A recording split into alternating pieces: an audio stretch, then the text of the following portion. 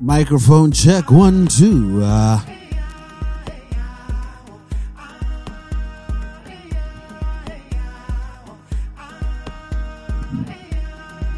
Back like Musana.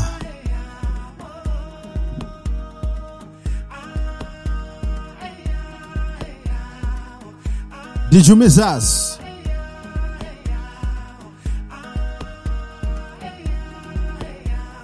We are back here at the podcast. Yo, Dan, do you follow King Jason? So, like, he's a former radio host. He's like an electrician in the UK. He's pretty popular on the tweets because, like, people send him food to rate and stuff like that. So he's been touring Zim. But the weirdest thing is, in his natural talking voice, what it seems like, he still talks like the radio. So, like, he's like, "Hey guys, we're currently in Kwekwe. This is where I grew up, where I went to school for the first 2 years of my matriculation. It seems the city's still doing well. It's great. And I'm really happy to be back in Zimbabwe." I was thinking, like, call 492-498-654. Do radio people talk like that in natural? Like, have you ever come across like a radio person that just talks like Yes, I have several. I won't even name them. But yeah, I mean, there's a lot of people Kimball that speak like that. No, Kimball is the opposite. Kimball doesn't change for radio. I know, I lie. He does. I lie. You know, it's like, ladies, if you're tuning in right now. Anyway, we are speaking over the sounds of Cairo. This song is a banger. Dan, have you decided? I'm not. Gotta set the energy. You know, I was gonna start with the new Sexy Red, but she decided to show her ass. Literally, twice in a week.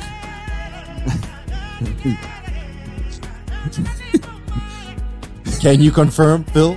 You what? The colors that she mentions, are they accurate? They are in. Yo, her publicist had a week. Last week, fam. You know, can you imagine that brainstorm session? Like, okay, guys, yo, these Donald Trump comments they're killing us right now in the streets. She's like, don't worry, I got the solution.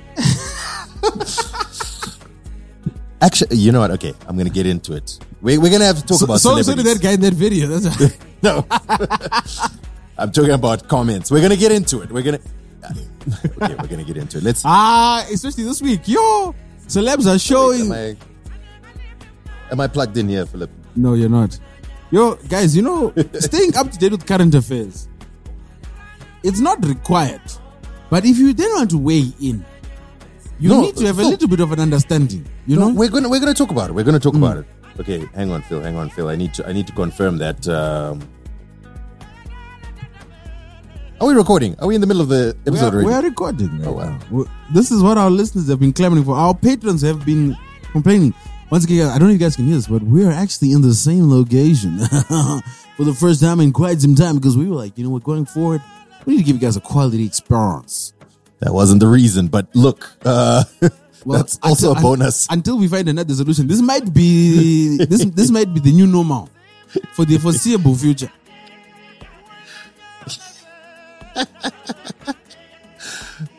Shame, man. I'm so sorry to the listeners, man.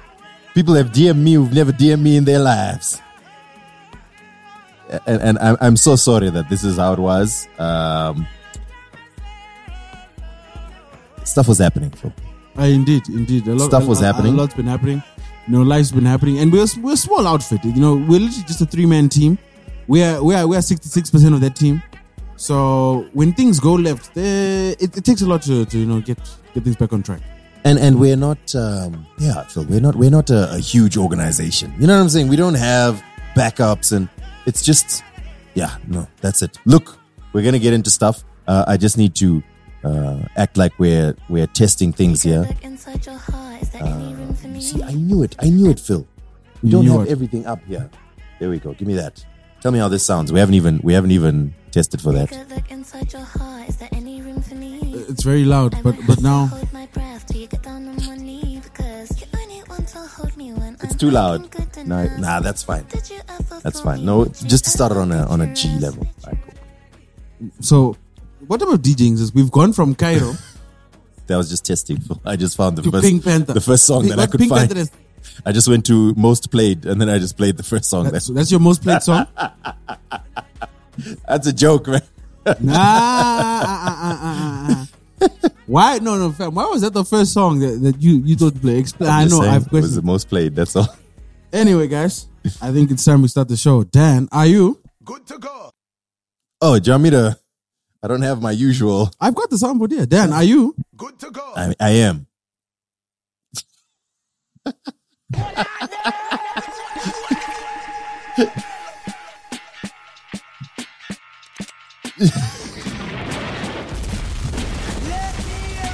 That's what I was doing. Look, good enough. What?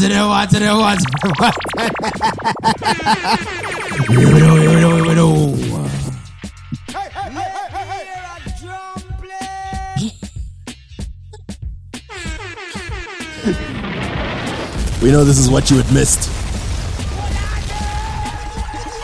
We're here for you. We're here to give you exactly what you want. Okay.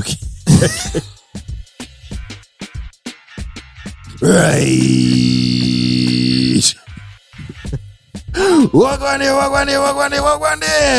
Welcome to another episode of your favorite podcast. We are back after a long time away. My name is Danny That Guy, aka yo my God, what do I say? Danos the Mad Titan, aka Denford Wekbaraini, aka Denimbi, my life, your entertainment, aka I'm done with these streets. Never let me be a Will Smith in my life, please. Yo. I beg. Nah. AKA Akuna Mumwendi Danmu. That's right. And it's here with one and only the unmistakable, the irrefutable, the unquestionable, the undeniable. Phil Chard, aka Flip Boss, the Big Boss, aka aka Sexton Lovu, aka Filthy Phil, aka DJ Mkarja, and of course, oh wait, Phil on mask. I'm taking away headlines, and of course, Asham Worry D Tangere Dringy. Welcome, ladies and gentlemen, boys and girls, to another episode of your favorite podcast. We are back, and I know we've been away for a couple of weeks. Our bad. Look, stuff was happening, but let's just all be happy that we're back here. And also, can you really feel aggrieved if you haven't been paying? I'm looking at you people who haven't been paying, even though you're claiming that you should be paying. Those of you who have been paying, we would like to express our deep and unreserved regret and our apologies to you for not bringing you the regular podcast as you had grown accustomed to. That was our bad.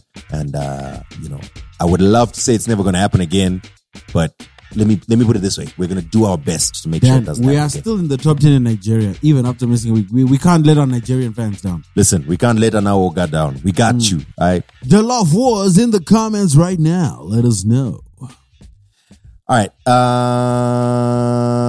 Look, let's start with Zimbabweans doing it big. Even though we've got other Africans who are also tuned in. So I'm going to list a bunch of people who have made headlines in the past couple of weeks. I think have we ever did it comes of our updated strategy. We need to. I think maybe sharing our strategy with our producer might be. That might be a good idea.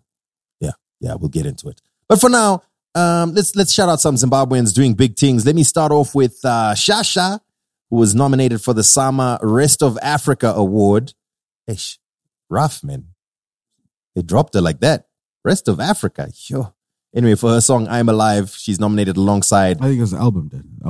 Album I'm Alive, alongside Davido, STK, Laya, Ferregola, and Moreira Chongwicha. Is this a voted category? Is this? I can't believe Shasha is in Rest of Africa, yo. What else would she be? I mean, fine, she's of... She still is a green bomber, but she doesn't. Her passport doesn't change. Actually, a green bomber. But all her music is like... Anyway, it's all right. She still has a what? Damn, Shasha. I hate they had to do you like that, but still, congratulations on the nomination. Also, since we're talking about young Zimbabwean female artists, huge shout out to Tammy Moyo. Now, I haven't seen any video of this. Should we phone her? Let's do that. But my phone is connected. Call her. I've not... the last conversation I had with Tammy, you know about it.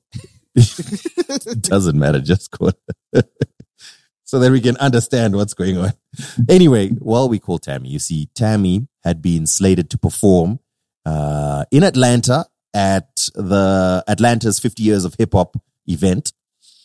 That has already happened, I believe. I believe that's the correct number, Philip. Yeah. Let's see. Let's now. This is really good. This is a cold call. Years away. Sure. Hello? Hi, is this Tammy Moyo? Yes, this is Tammy. Hi. Hi, Tammy. You're speaking to Phil. I'm here with Dan. Dan asked me to call you because we're celebrating your recent achievement. Wait. Before we go any further, Tammy, this is Danny. Hi, Danny. Please, can you just say Saturday for us on the podcast? Okay, all you need me to say is Saturday. Okay, cool. No, it's just she says it weird. Can you hear it, Phil? Saturday. Why are we accosting this? No, sorry. The actual reason we're calling you is to celebrate you. And I also realize I don't have correct information. Did you perform in Atlanta, Tammy? Okay. Did I perform in Atlanta? Yes, I did. Oh, snap. Hey, congratulations. We were just talking about, as you know, we have a segment in our podcast that we call Zimbabweans Doing It Big. So I have a news item here that says Tammy performed in Atlanta. And I was trying to find the video and I couldn't find it. So I was like, let me call her first and confirm that before. Yeah, there's no footage right now because the footage is in the mayor's office as of now. Hey, Tammy's getting security clearance from the footage. Hey. Footage in the mayor's office. No, congratulations, Tammy. How did it go? Thank you, guys. It was all right. It was a different experience, different from the usual. Met a lot of different people. Yeah, I think that's all I have to say. We'll wait for the footage. I appreciate that, Tammy. Thank you for confirming that and dope performance at Jacaranda Music Festival. Thank you, guys. Thank you for supporting always. So you're Jacaranda. Yeah, sharp. All right. Thanks. Bye. Why are you chasing off the phone? Okay. I mean, bye, we didn't have an appointment with her. We were just bye, Tammy. Thanks, Tammy. Thanks for taking the call, even though it was out of the blue. Blame Dan for that, by the way. No, it's all right. Okay, cool beats, guys. Have a good one. See you Saturday. All right. Okay, bye-bye.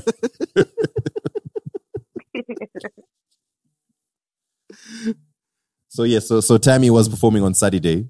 There you go. We're back in the streets. First, it rang twice, Dan. We still have pull in these streets. What are you talking about? We still have pull in these streets. One of the top artists in the country just answered the call to confirm something. Can journalists even do that? No. No one is even writing true stories of what's going on.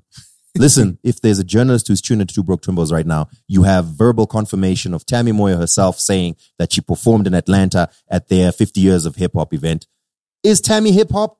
Look, that's a whole other conversation, but that's not important. What's important is that music that has a lot of music that is connected. Let's put it that way. Black music across the world has come together and people in America are now recognizing even some of our own African artists. So congratulations to Tammy Moyo over there. What up? All right. And I want to wait for the footage. Quite keen to see how it went down in the Americas. Let's move forward. So this past week, there was an announcement of the next Big Brother UK participants. Oh. And then one of the people announced, so they announced the person, they post the picture and they're like, oh yeah, the next person is Noki Simbani, former Miss Universe Great Britain 2020, like literally last year, she was Miss Universe for Great Britain. And someone just posted, I know a Zimbabwean when I see one, which I thought was a ha ha ha ha. But then I just did a quick Google and I was like, oh snap, she is Zimbabwean and she was Miss Universe for Great Britain last year, and then now she's in so now she's already on the Big Brother reality TV circuit. I mean, let's be positive. We are celebrating people, but okay. But yeah, I'm looking at her photo. I'm like, yep, that's a Zimbabwean, all right. That's not an insult, by the way. No, she's beautiful. Yeah. But I know like 8 other Zim girls. Anyway, shout out to her. And then, shout out to Sunu Gonera, who has created a TV series called Parish, which is about a Zimbabwean, which I think is quite wild. Let me just do a quick read up on this. Parish, US TV show. Parish is a TV series co-created and executive produced and directed by Zimbabwean-born filmmaker Sunu Gonera. It's going to premiere on AMC Networks and AMC Plus. And it, let me see. Sunu previously directed multiple episodes of Snowfall. Oh, all right. Cool. Okay, he's been out here. All right. And the premise of the show is apparently a Zimbabwean drug dealer. Well, a Zimbabwean gangster who is in the US. Oh, okay. So I don't like that. Because that's like Guys, we're fighting for our lives out in these streets, bro. you know what I'm saying? Did you see that BBC documentary About Operation Tudula? No. Oh yeah, I saw that. I saw that. Where the lady was crying. I wouldn't like fam, yo, I don't lie. You gotta have a lot of like for you to hate someone so much it brings you to tears. Like she could have just like that. She could be having a good day, and then like you and I are walking down like Jan Smarts, and we said, "Condemn that should say." She's like, "Oh, you bloody foreigner."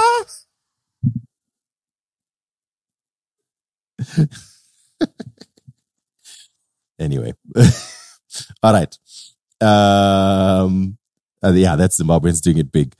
Look, I don't think there's really any need to catch up from the last episodes. Maybe the good news that the writer's strike is over. No, the writer's strike is over, but the actor's strike is still going on, and IATSE, which is the cruise, that's still going on. Yeah, or they're about to strike. Yeah, it's 2 weeks now. So John Oliver has come back with a bang. You know, Seth Meyers and the are back to. Stephen Colbert is all over my YouTube feed once again. Granted, some of the messaging he's sharing is problematic. Is it? What did he say?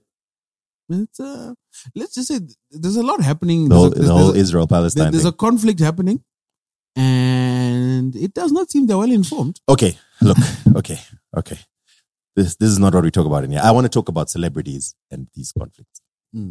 So first of all, right off the bat, I am not even going to attempt to try and explain something that I don't have full understanding of. I feel like I do. I feel like I've read a little bit, but I can't claim that I've read a lot and I can have a full understanding of everything that's going on.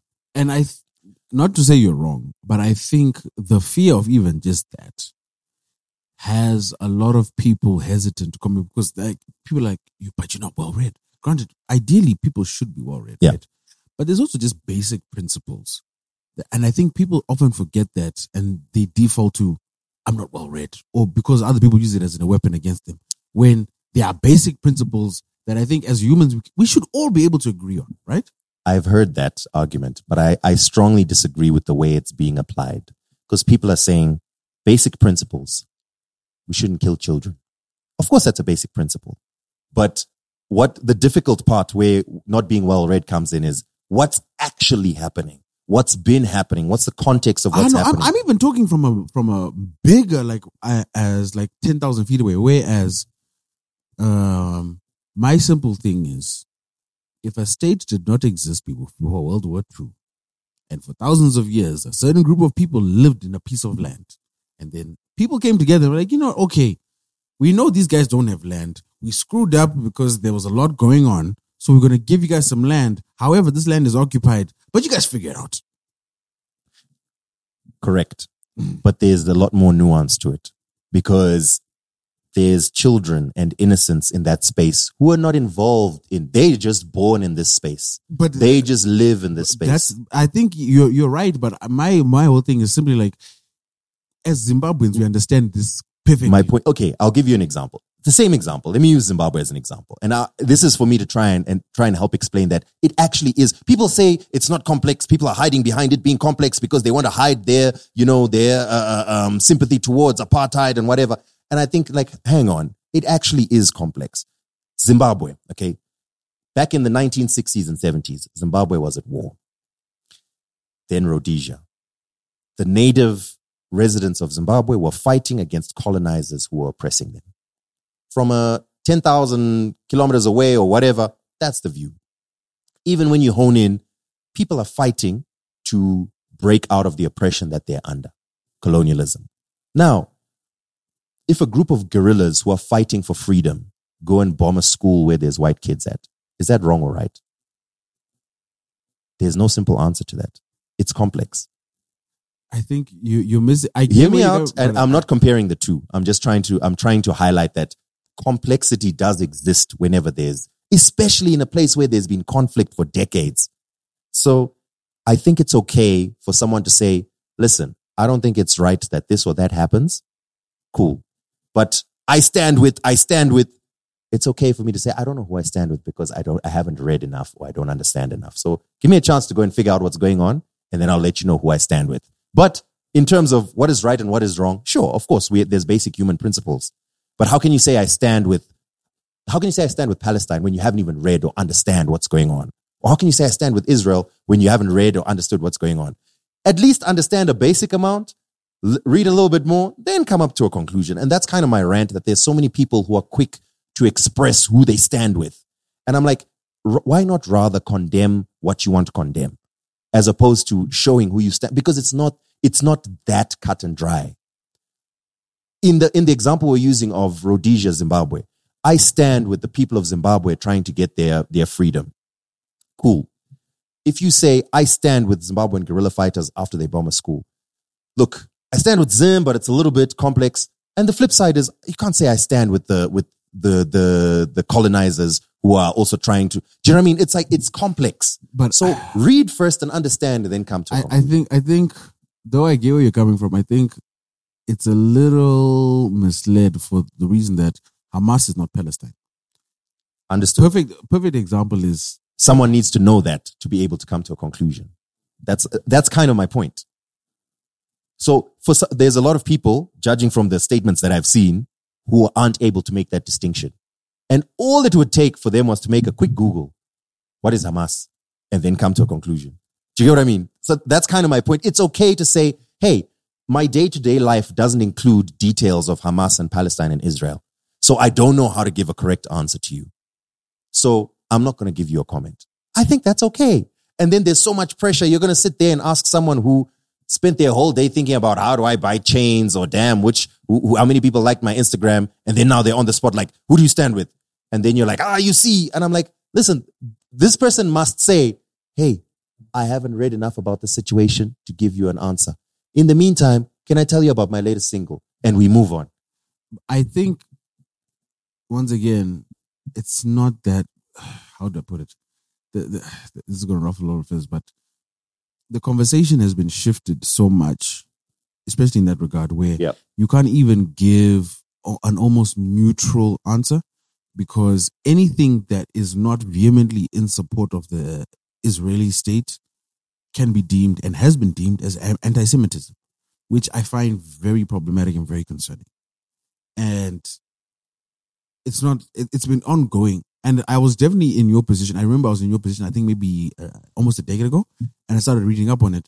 And the more you read up on it, the more concerning it gets, because especially... So you're proving my very point. No, I get you. But what I'm also saying is that even then, I knew that, wait a minute, fundamentally, okay, there's a Gaza Strip. Why is there conflict in the Gaza Strip? Wait, these guys are saying it's their land.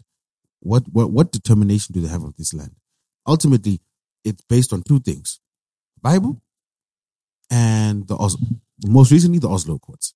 Let's not say the Bible. Let's rather say assumed ancient history. Ancient history, and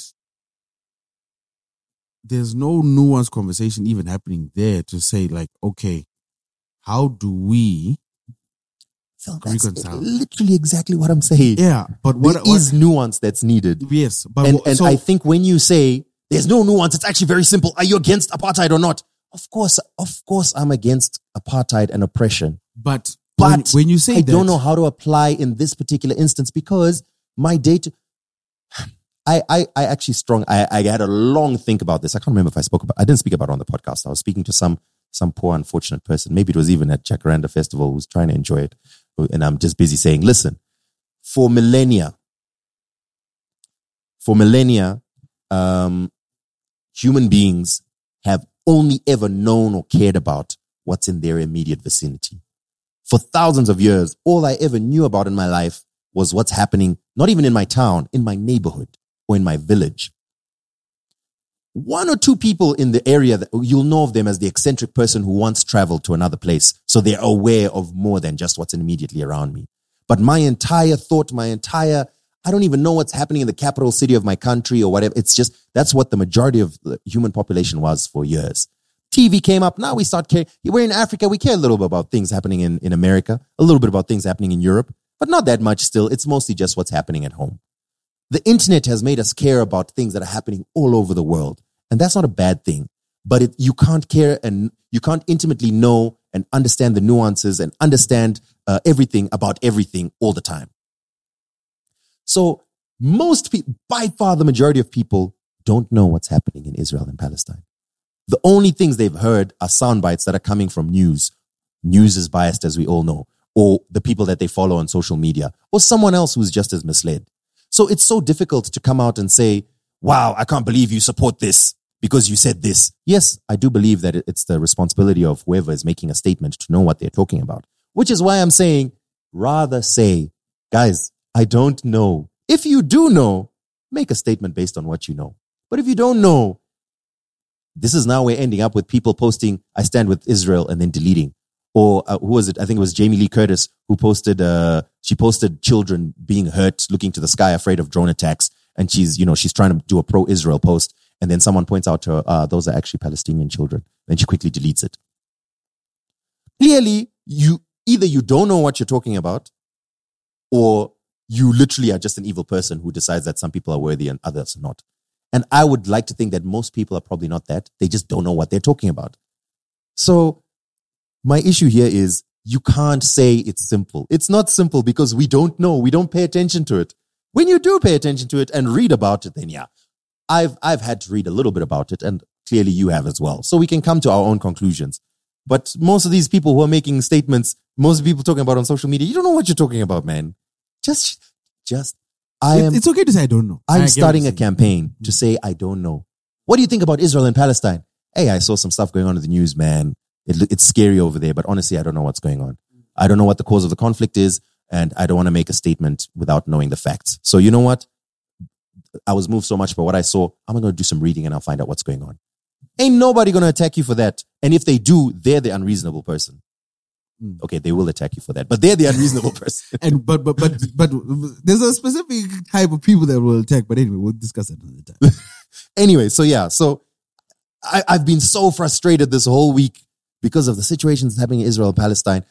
It's obviously heartbreaking, and obviously we understand that Israel is oppressing the Palestinian people. I get that, but there is nuance because you need to know what's going on for you to have an opinion. So we can't be sitting here, aha, you. Like, come on, man. It's almost like people make jokes about it, but I think some people seriously do, like, ooh, can't wait to get you. Ooh, wait, they're about to tweet something. Ooh. Oh yeah, definitely. And what's worse, and I think I just want to rant about this a little bit, the actual interviewers are doing it because they know they're going to get a name for themselves. So why are you asking Ja Rule about 9/11? That's what it boils down to. Why must Ja Rule have an opinion on 9/11? But ultimately, it also boils down to the fact that news isn't about disseminating information. It's about how much advertising revenue can be generated, how many clicks, how many views. Yeah. So it's about how best can we go about that. So that's the word. The model, capitalism's model, has ruined everything. News, social media, entertainment, whatever, because it's all about how can we make the most money out of it. And the answer most of the time is not be fair, be truthful, be kind, be just, the answer is never that. And that's why everything's just getting worse and worse and worse. So anyway, here is my plea. If you don't know about, and I don't mean you have kind of an opinion. If you literally don't know, the only things you know about it are what someone has told you.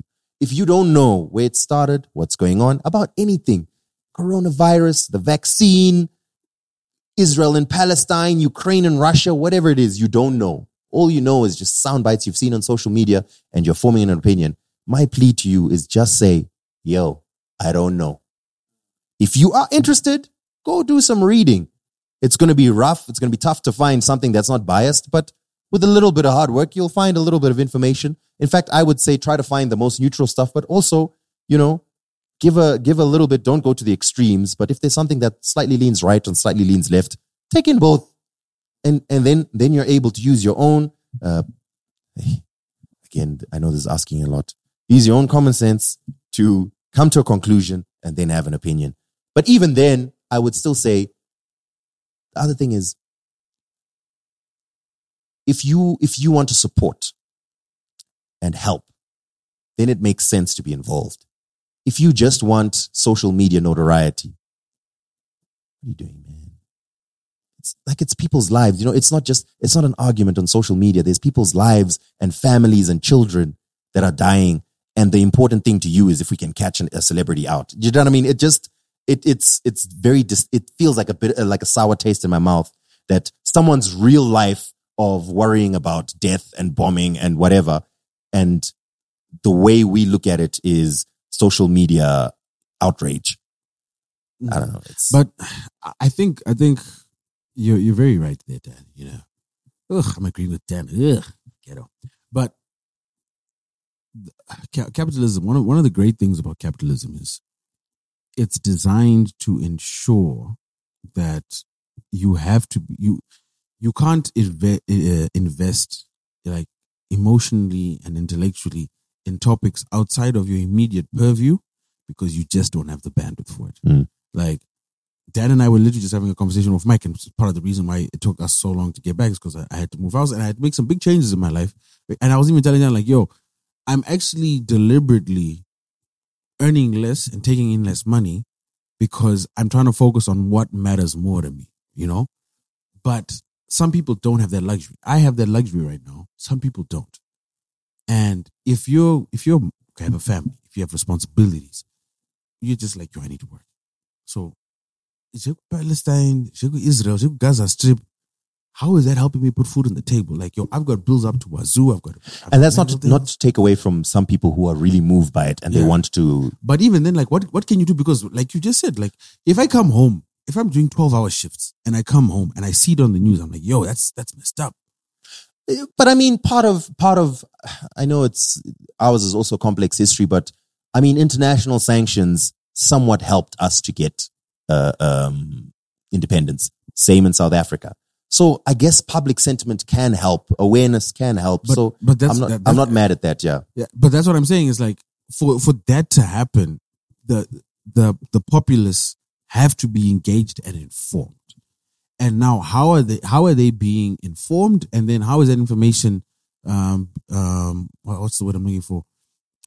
Motivating them to get engaged. If you are informed about the wrong thing, and then you essentially being informed about the wrong thing and then taking action with the wrong thing is radicalization. But here's the messed up thing, Phil. If every single person in the world had every bit of information, we wouldn't all come to the same conclusion. Do you get what I mean? There's some people who are still going to feel that different way. And that is the beauty and sadness of like human existence. But at the very least, it makes it easier for us if we have a good faith conversation, like, and I think a lot of the times people don't. If I come to you and I'm like, yo, Dad, racism is wrong. And you know you know everything I know. And in your mind, you're like, nah, it's not. Then I'm like, so there's no need for me to continue educating you because we're on the same level.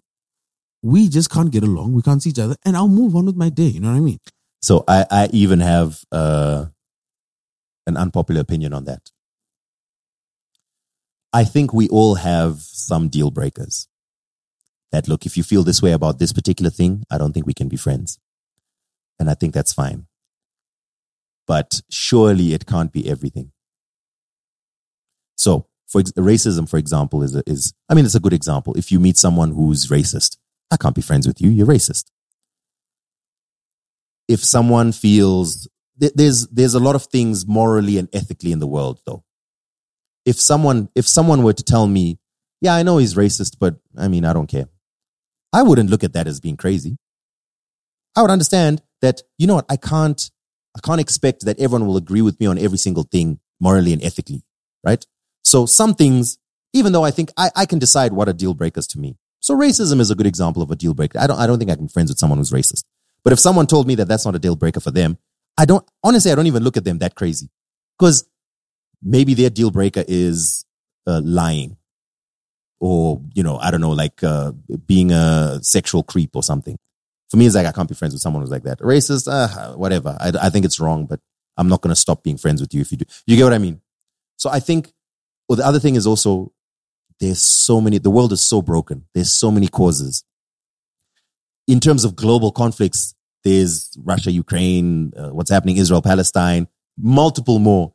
There's societal issues and civil issues and social issues, and we are not capable. We don't have the capacity. To care fully, to fully care about each of them. So I think a lot of the times we're performative, where we realize that, man, I should care about this if I'm a good person. But I think it's like you're saying, someone can hear the story about Israel and Palestine and feel sad about seeing families hurt and people killed and whatever. And then, but I got to go to work. I got to put food on my table. It doesn't mean I'm insensitive or I don't care about you, but I've already got so much I need to care about. And also, like, what can you do? Like, what can I do? What can I do? I've also got so much that I need to care about. In fact, I'm going to mute Israel, Palestine on my timeline because it's really messing with me. Is that an evil person? I don't think so. If someone were to hear the whole story of Israel and someone were to hear the whole story of Palestine and they were to disagree on their views, I can see some people say, like, you know what? Your values don't align with mine. We can't be friends. But I can also see a world where someone says, look, agree to disagree. Anyway, where are we going for brunch? So I think we just take things so seriously, and we're so performative in a lot of things. And sometimes we care a lot about things. I get it. I just don't believe that that's always what's happening. Anyway, this is not that kind of podcast. And there's probably a billion podcasts right now you can listen to about Israel, Palestine. But my appeal is, if you're a public figure, a celebrity, even a politician. And we know they listen to this podcast religiously. We got public figures that listen to us, Phil. Yeah. If someone asks you about some issue in current affairs and you know in your heart of hearts that, you know what, I actually don't have enough information, please, just, people will actually respect you. No one is going to think, you're not well read. Nah. People will respect you if you say, honestly, my mind's been on touring. My mind's been on writing music. I've seen a little bit in the news, but I don't have the context. So I'd have to find out more. Do you know what I've also found a very useful thing, especially like when someone does that, is like, you know what, I'm not really well read on the topic. How about you share what you know so that I can become informed? No glitch on that. They glitch. I saw a TikTok video this week that was circulating on Twitter. It was of a publicist in the States. And she was saying, listen, I just want to make a public service announcement. I'm a publicist. I deal with a lot of celebrities. I'm not famous myself, but because the industry I work in, I'm constantly in events. And at first I used to be so excited to meet celebrities until I learned almost every celebrity you know is incredibly stupid. Like full on dumb stupid. So they can barely string words together. So every time you see them in the media, it's highly curated with a PR plan, and, you know, they're given answers. And I mean, a lot of them are actors and whatever, so they know what to say at the right. So you start building a brand, and it's all about the brand. But when you actually just speak to them for real, they're dumb, stupid. Some of them were raised in wealth, and they've never had to interact with normal people their whole life. Others have the entire life focused. It's the thing we've spoken about. You've only ever focused on one thing your whole life. So everything else is just terrible. So honestly, I believe that to be true, judging from some of the celebrities I've met. So, hey man, hey madam, if you're listening to this and someone asks you about Israel, Palestine, or they ask you about what do you think of Oliten's car, or what, do you know what I mean? And you honestly don't have the information. Hey, thanks. I don't know. Phil's idea is even a great one. Why don't you fill me in on what happened? Maybe I can be able to build an opinion based on that. And even when they tell you, you'll be like, I think I need more information. Thanks for that. I'm going to read on it. You know what? You've really opened my eyes. You know what? I'm going to do some reading. So like, who should I check? Okay, top, you know. Done.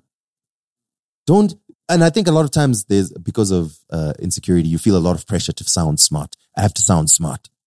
You know, people can't think that I'm stupid. Man, just leave it. You know what the saying is?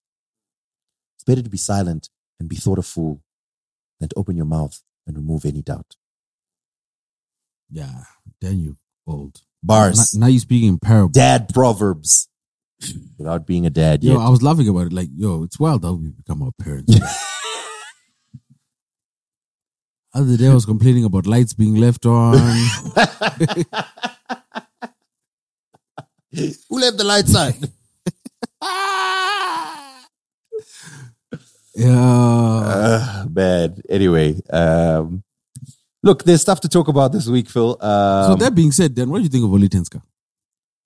Look, I don't have enough information. I'm going to read up on it. Okay. Yeah. Then, maybe at some future date. Mhm. Although I'll be quite busy over the coming days. Also, it doesn't Okay. put food on my table, so I'm not really going to think about Is it. it? Yeah. So okay. So where are you going to get your information from? Which publications do you think are giving the best insight into this topic? Look, I don't have any information on that. I'm going to need to find out which publications I need to read to find the information. And I appreciate. That's the wildest part. Like, there's no real journalism in this. Like someone actually hit me up the other day, and they were, in fact, I think that should be a good topic to talk about. So this is a good segue. So, we have like 50,000 topics here over the last 3 weeks. But here's a good segue. All right, let's see. Somebody hit me up and they're like, yo, I've got an international journalist that saw this Brook situation. They're looking for an entertainment reporter who can give some insight and nuance into the situation. And Blaznagas stick. I was like, yo, shout out to all the reporters, but guys. We know you're listening. And no, I know some good journalists.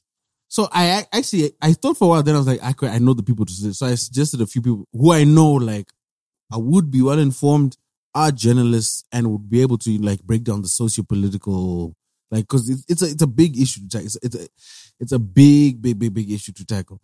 But man, Did we talk about it on the podcast? We did, eh? no. Did it all happen while we were off? Dan, the last thing that happened, remember, I cracked the joke when we saw it, and I was like, yo, if Brook wins, that's going to be fun.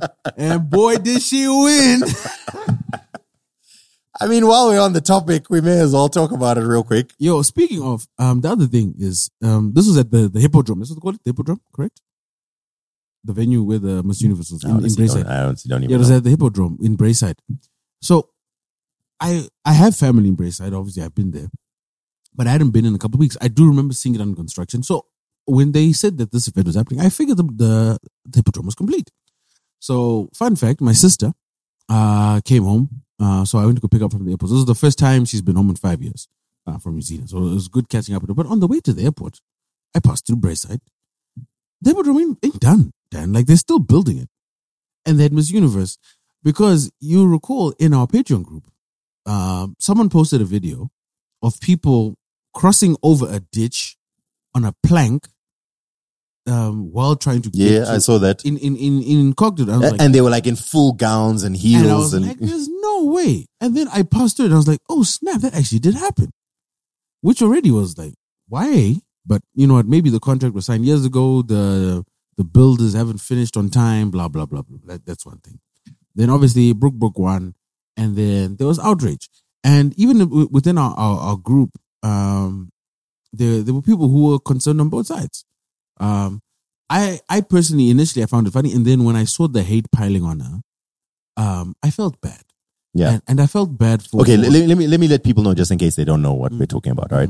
So a couple of weeks ago, Miss Universe Zimbabwe was hosted. And this was the first time in, I think, 4 years? It was the first time in several years. Yeah. I don't know why Zim was not performing. I'm not well read enough on the issue. We were no longer in the solar system, Dan. We are not in the universe. Well, there were several very, very aesthetically pleasing contestants. The last time we had an episode, we took a look at the contestants, and Phil made a joke saying, wouldn't it be funny if Brook won? Now, Brook is a white girl. So it was funny because we're thinking, white girl wins. How will Zimbabwe feel about it? It'll probably be quite funny. Well, lo and behold, Brook did win.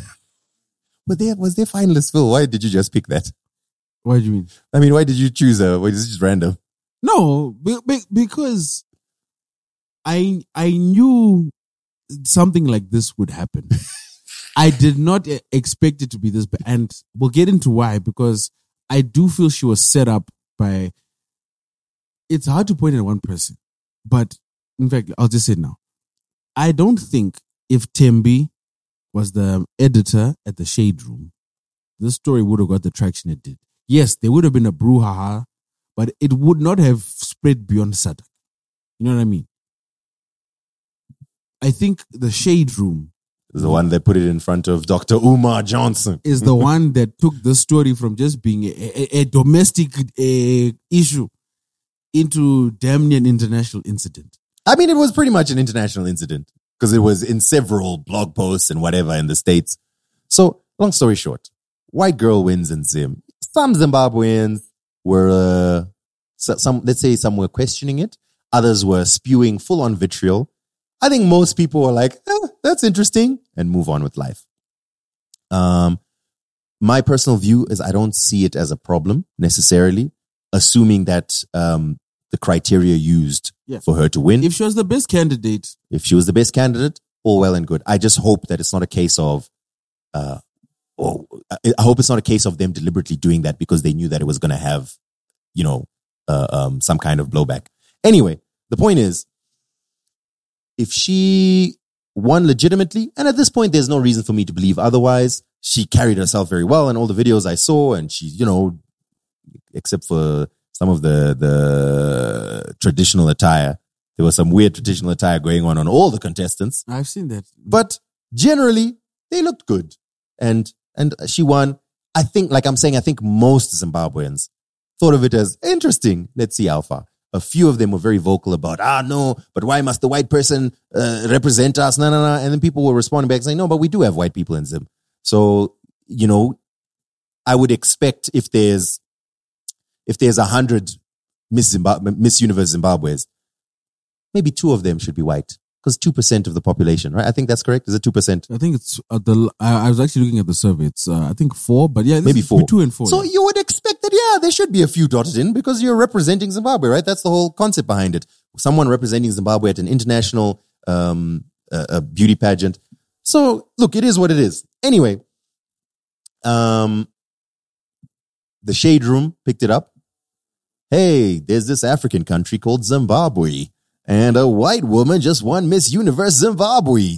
And several other people picked it up, including Dr. Umar Johnson. If you've been listening to this podcast for a long time, you'll know who that is. So it became a... What are you looking for? The inspiration behind...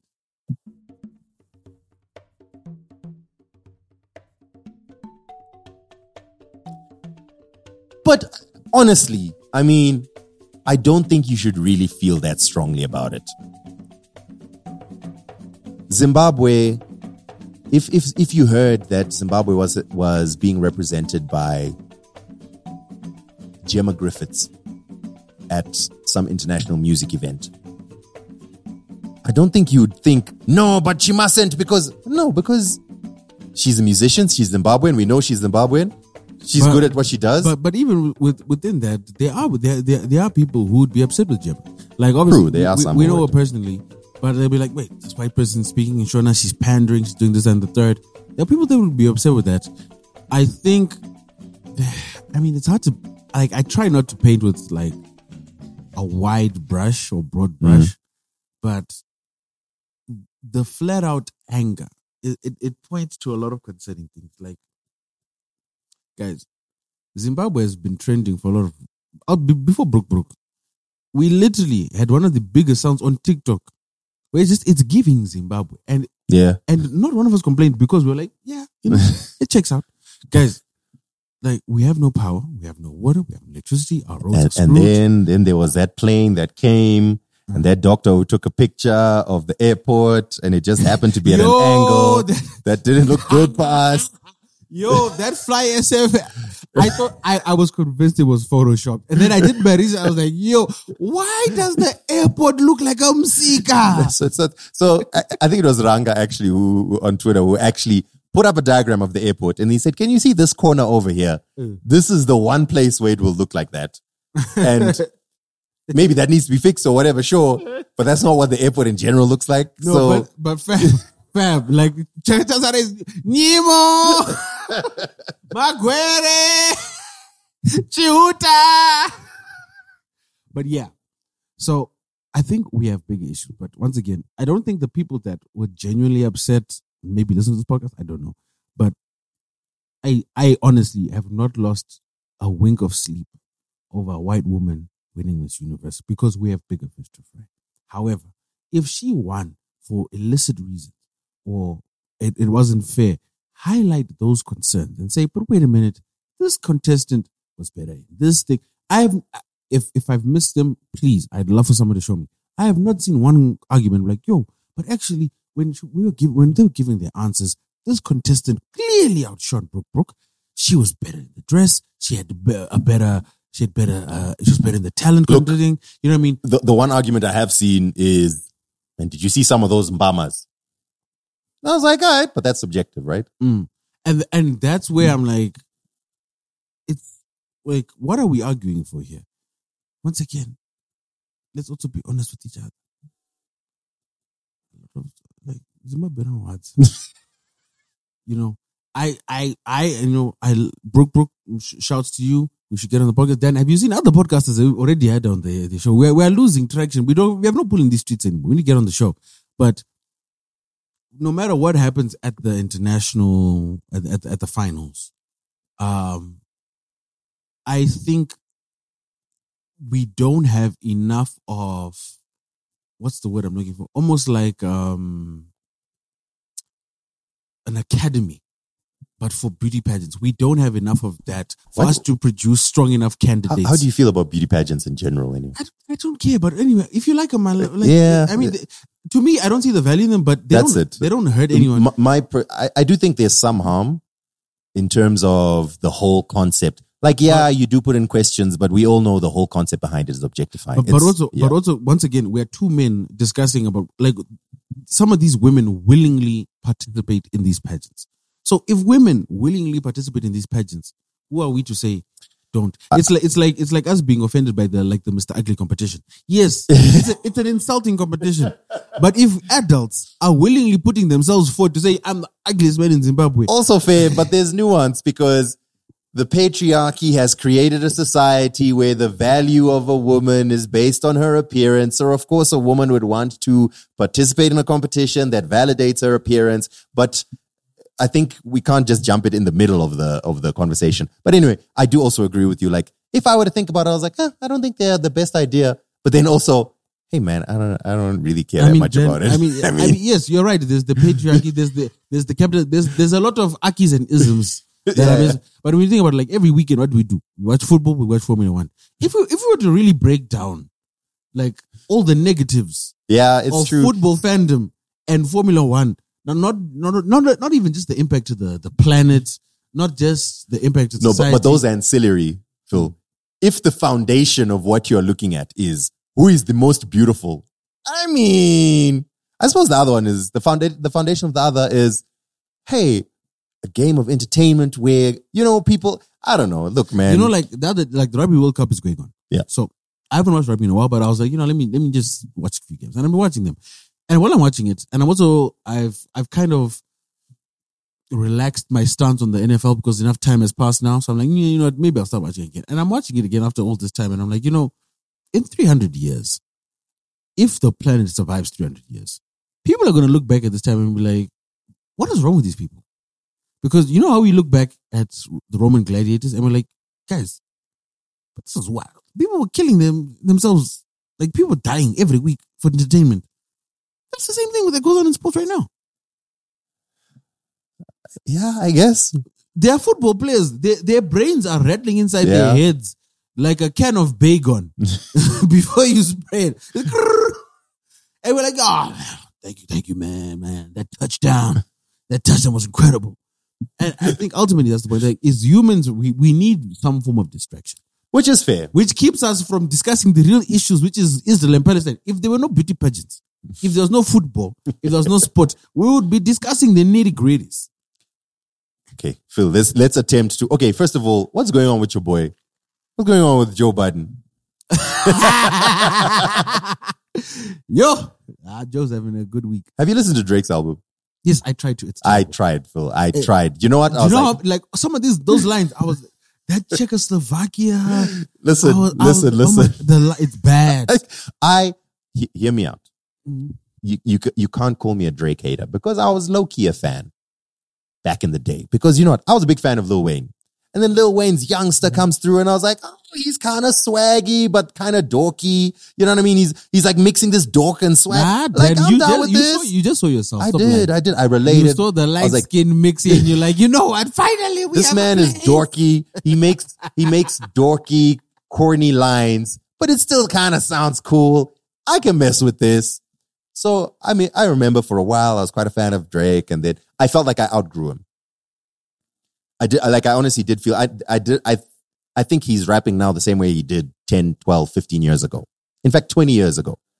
So, I mean, and I honestly, I never thought about it. I don't really listen to his music like that now. One or two songs will somehow make it through and like, oh yeah, this is kind of dope, but I won't go home and listen to it. You know what I mean? And I was like, hey, let me actually try. I didn't even listen to his last album. I was like, let me actually try. So I was taking Chester for a walk, took my headphones. Chester, let's go. We're actually going to go the long route today. Track one had like some kind of soulful like sample. What a waste of a good beat. That was it was like a dope sample. And I was like, oh, nice. And then, okay, he did some weird singing in it, I think, or something like that. And I was like, look, I mean, it's an okay start. I really like the beat of that. You know what I mean? Anyway, and we move on, and we move on, and we move on. I'm like, yo, this is trash, man. No, it is not good. It's not good. But I think unless it gets good after track 7, because I didn't make it there. And I think I've discussed on the podcast before, I've never been the biggest Drake fan, even from So Far Gone. I recognize his talent. I've just hated his singing. His singing always used to grate in my ears. Yep. And I hated it because when Drake wants to rap, oh, that boy can rap. And I'd be annoyed. In fact, do you remember there was a time when the Meek Mill Drake beef was popping off and we did an emergency recording? Yes. When back-to-back drop. Yeah. I remember. Like, we literally canceled everything. Like, if you guys go back to that episode, we recorded that episode in the morning. Because we woke up to back and we were like, yo, no, this boy's spitting. And that's the frustration. Drake is like us, I think. You know, we have so much potential, but we're lazy. And look at our life. No. It's not that he's lazy. Honestly, when I heard what Joe Budden said, and if you're unsure what happened, okay, again, we need to stop doing this. Long story short, Drake dropped his highly anticipated album. Highly anticipated, highly delayed, weirdly released because he released it at a weird time. Anyway. It's called For All the Dogs. Now, popular hip-hop critic, Joe Budden, on his podcast, was listening to it and he was like, yo, and he was criticizing it. He was basically saying, you sound like you're rapping for the kids. And that's weird because you've been rapping for 20 years. The entire time I was listening to his tirade, I was like, that's how I feel. I've never actively thought about it, but I did feel like yes, there was a time when I would want to go out, drink. And you know, what was interesting was seeing like, ooh, she hot, she fly. Oh, you know what I mean?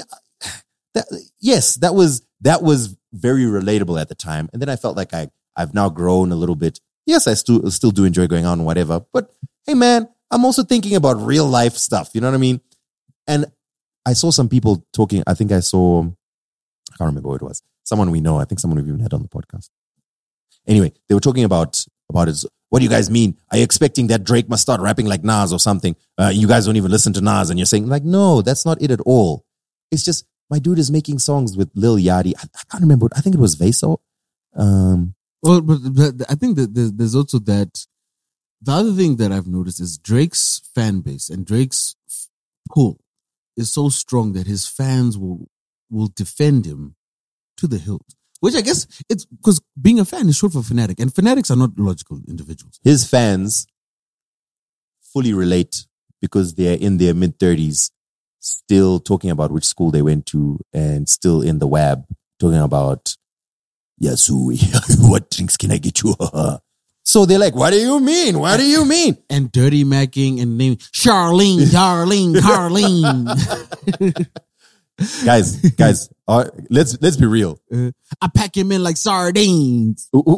Fam, Dan, I'm younger than Drake. You know what I'm doing, Dan? I'm settling down because I'm also like, yo, the streets are tiring.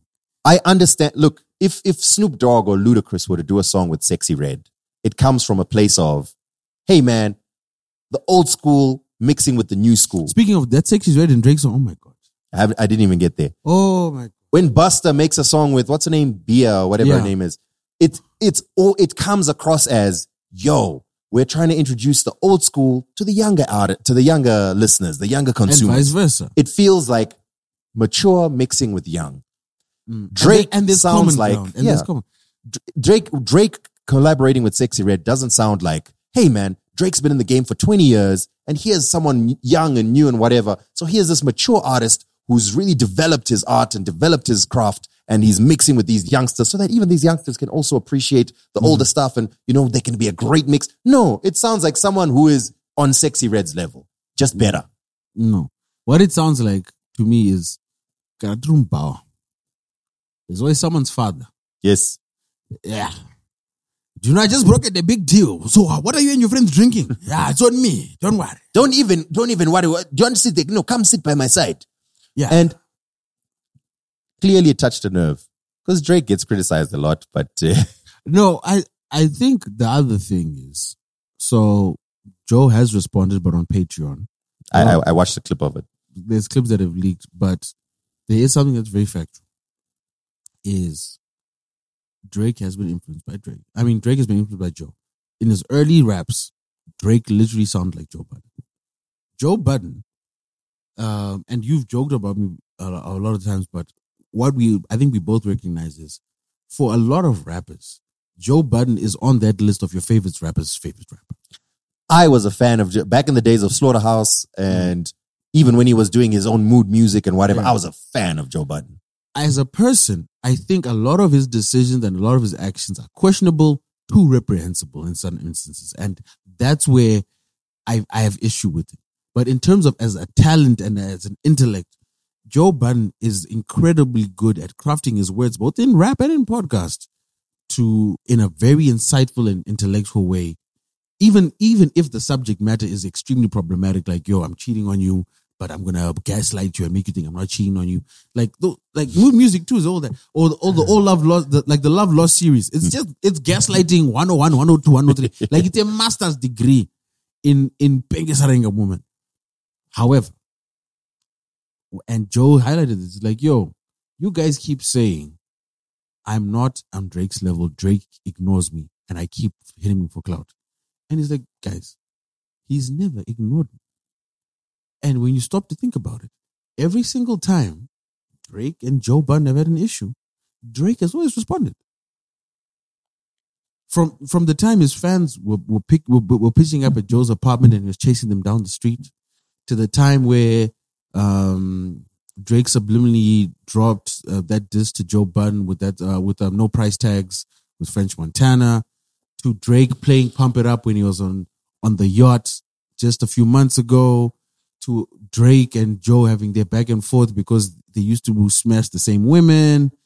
It's an ongoing, to when Drake was hopping on Joe Budden's Instagram lives during the pandemic just to troll him. They've always had like a frenemy / what you could at least acknowledge is some sort of admirational thing, right? Relationship. Tell me if this is not what happened, Phil. Joe Budden said, yo, I think you're dope, but it sounds like you're playing with the kids and you're not growing and maturing. And then Drake said, yeah, but I got a plane though. You don't have a plane. You suck. But yes, but also the context is, if you listen to Joe Budden regularly, there are two artists Joe Budden stays not criticizing, kissing their butts. And I'm not even exaggerating. It's without question, stays. Even after the whole getting chased by his fans thing. And he put that in his like, blaz. We're at our grounds, we've solved them. But when it comes to rapping, I can't deny, when you want to do your thing, it's always, Joe will always give props to Jay-Z, to the point where they called themselves the Hovengers. And he always gives love to Drake. You can use that for a different thing though. Yeah. If not Hove, but you know. And Joe's thing was like, yo, I actually don't want to respond to this because you've ignored the countless times, and it's on record, I've given you props. Like I've acknowledged, but yeah, there's jabs here, there's this, that. Even a week prior to, Joe was excited, like, yo, I cannot wait for this album. And he's dropping Drake songs. And yo, if this is the Drake we're getting, the summer's about to be lit, like fanning out almost. And he's like, yo, as a fan, I'm disappointed because where's the growth? And I can't fault him for that. Drake now took it to the extreme where, first and foremost, he responds by saying that long soliloquy where he's like, this man is a failure, blah, blah, blah, which is also is a flawed argument because that means essentially, so the only people that can realistically critique music are other musicians.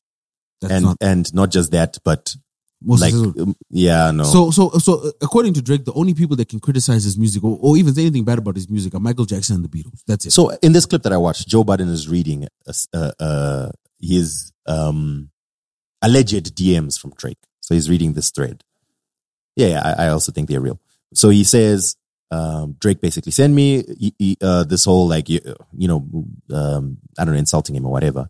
Then he says, I'm sorry you feel that way, but I mean, I'm just critiquing your music or whatever. And then Drake says, no, it's fine. I don't care whether you like or you don't like my music.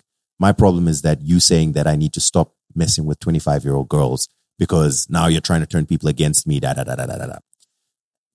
want to address that. I want to think about that a little bit. But not only that, Drake, it's one of the biggest blights on your reputation is the numerous reports, and these are corroborated by the other individuals, of you having inappropriate conversations with kids. So, but that's not even where he went. He didn't even go there. He said, but the implication. Do you get what I mean? Like, but then Joe. But the implication, it's not like it's a room. It's there. Like you've admitted to it. It's there. But that implication. But no, Phil.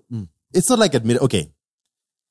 This is a funny. It's a funny story. I remember we spoke about it on the podcast before. So Drake, for example, what's her name? The Stranger Things girl. I don't know her name, but I know you do. Yeah. So apparently they had been texting. Yeah. Right. And she was getting relationship advice from Drake. Yes. And she's 14. Okay. So I look at that a little bit weird. It's a little weird, but I can't condemn him for it because I don't know I'll give you an example. These super famous people, she's blown up, whatever. Oh my God, I can't believe I met Drake. Right? I'm a fan of Drake. I met Drake. Drake is like, oh, I watched you on Stranger Things. No. I'm such a fan. Can I get your number? Kind of weird, but cool. Nah. You say that, but I can see that happening. No, I can see it happening, but Carry a finish story. Or whatever the situation is. And then she's like, maybe she sends him a message. Such fan, love the new album. Thanks, young, and appreciate it. Yo, that new video was so dope. Love it. Thanks, kid. Really cool.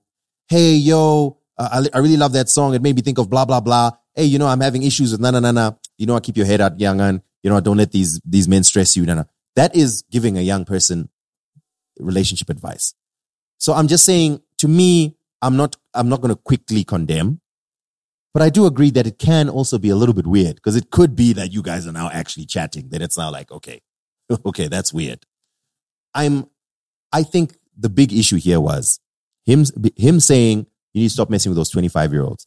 That was smart from Joe Budden because he didn't say 22-year-olds.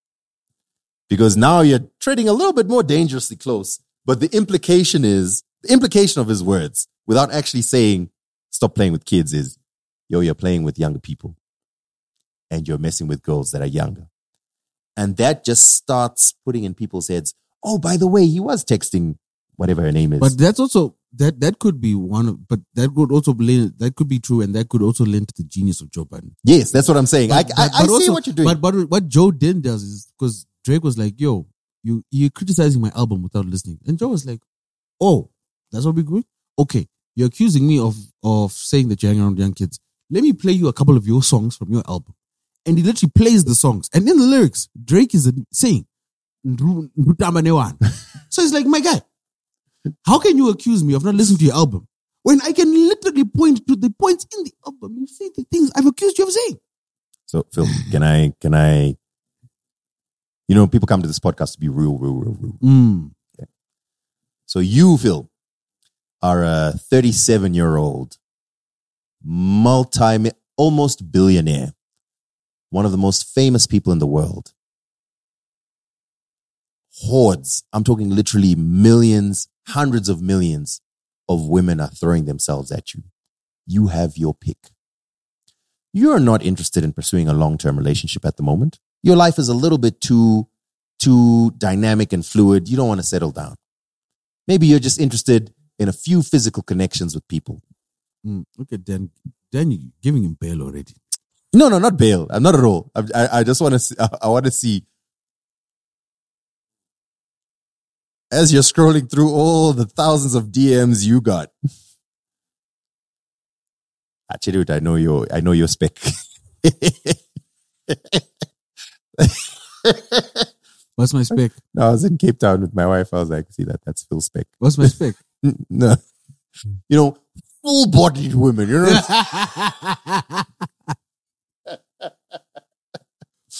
Very bastard. But as you scroll through, no, that's not a bad thing. It's a good thing. As you scroll through your DMs, where is your eye likely going to linger the most? Your age range of 35, 37? Or is it going to pause kuma 25 Ikoko? My age range. But once again, I don't know how Drake thinks. I was not a child star. I'm not a multi-millionaire, as you say, damn near billionaire. I don't know. But me at my age, right? Even with the little money and the little fame that I have and the little brand recognition that I have, I'm just like, man, I don't want headaches.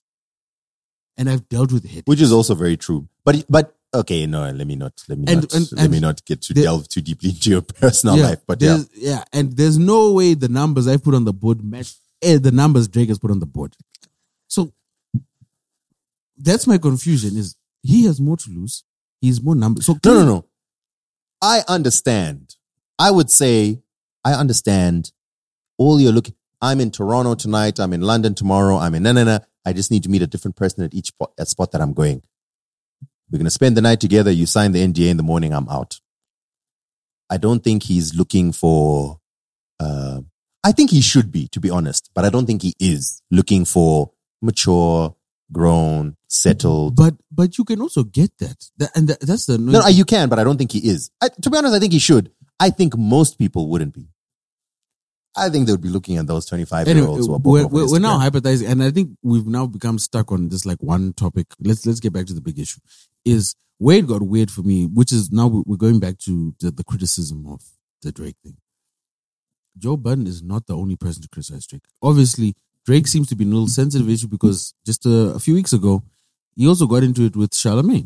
Charlamagne said the same thing. Charlamagne commented on Slime Me Out and said Slime Me Out isn't doing the numbers. Like, this isn't the numbers a Drake song should do. But Charlamagne also has a history of going at Drake. They kind of resolved the issue during the Meek Mill beef, or they were frenemies, but they've gone back to it. And Charlamagne was, or rather Drake was now going at Charlamagne in a long way. So it seems like the criticism is something that he's not comfortable with. Or right now he's at a point where he feels like those that criticize me, I'm not going to let it slide. I'm coming back at you, which is fine. I mean, you have every right to do so. But now when Birdman is threatening you as an artist, when Jay Prince is threatening you as an artist, now we're like, what are we doing here? Are we threatening the life of someone? Yeah. Over whether you believe it's fair or unfair, it's at least a critique that has rationale. It's not like that shit whack and he ended the sentence. He gave an explanation. And that's the weird thing to me. It's like, what is going on here? What is happening? And also, music is so subjective.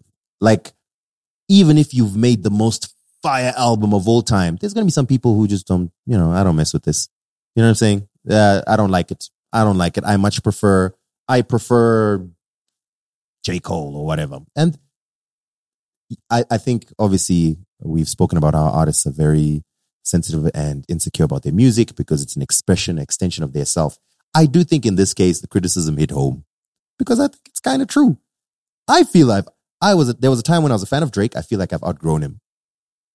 And there are other people who, this is obviously not true across the board, but there's some people who I've seen who are fans of Drake. And I think, yeah, it makes sense. Do you know what I mean? Speaking of people who can't take criticism, this happened during our short absence. Just want to quickly bring it up. So Tinashe was in an interview, Tinashe Kachingwe. And they were like, yo, so, you got a song with R. Kelly and with Chris Brown. And then she says in this interview something along the lines of, Yeah, I remember thinking, like, the label came to me and said, we're going to put Chris Brown on this song. And I remember thinking, like, really? I don't know if it really fits. But anyway, we put the song out and, whatever. So, and then she says, like, yeah, also, like, I am on a song with R. Kelly and that's kind of weird and da-da-da-da, but whatever. So anyway, Chris Brown then posts up, he basically posts up on his Instagram, name one song by Tinashe. No, I think he said name 3 songs. Name 3 songs. Or die, yeah. Or die, we all did. Which is a violation. Because, I mean, I have supported her for long and I can't even... Wow, Dad. Wow, you're a bastard. Name 3 songs right now, let's go. I'm not a fan of her. I'm not a fan either, but, she's Zimbabwean, so we support her. No, but then she's of Zimbabwean descent. Yeah, it's fine. Anyway, and that obviously led to Chris Brown is another one of those people that has, fanatics who will support them, and that led to a lot of people like attacking her and whatever. And I was thinking about it, and I was like, oh, he says name 5 Tinashe songs or die. Everybody did. And then he later added, she full of that evil. Shorty career is non-existent. What's more embarrassing is that she worked with all these people and not one of us could save her career. Hey, Schmidt.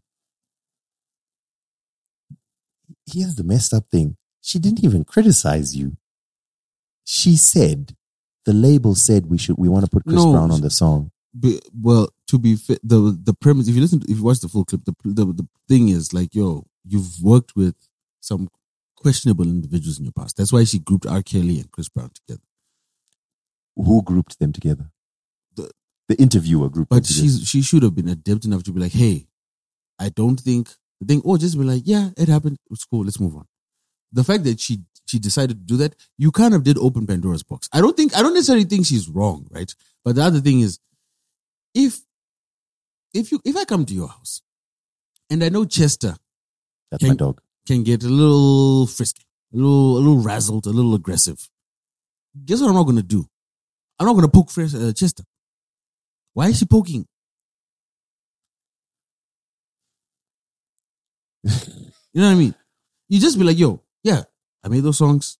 I made the best decision. I thought that at the time, it's done. I'm moving. I'm at a different point in my career. If you say that, I don't think there's anything wrong, and we can easily read the subtext and move on. If he then chooses to react to that, people are gonna be like, Chris, I think you're overreacting.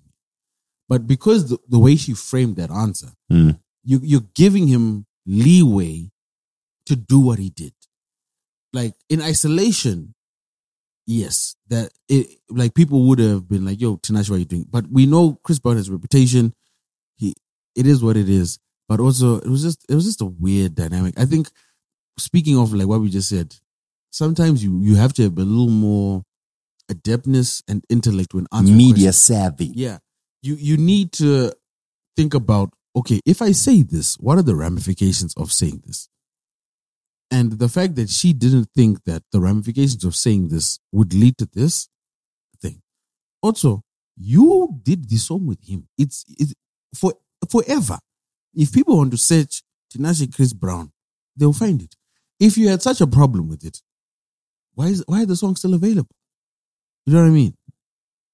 Sometimes people just bring drama to their doorstep.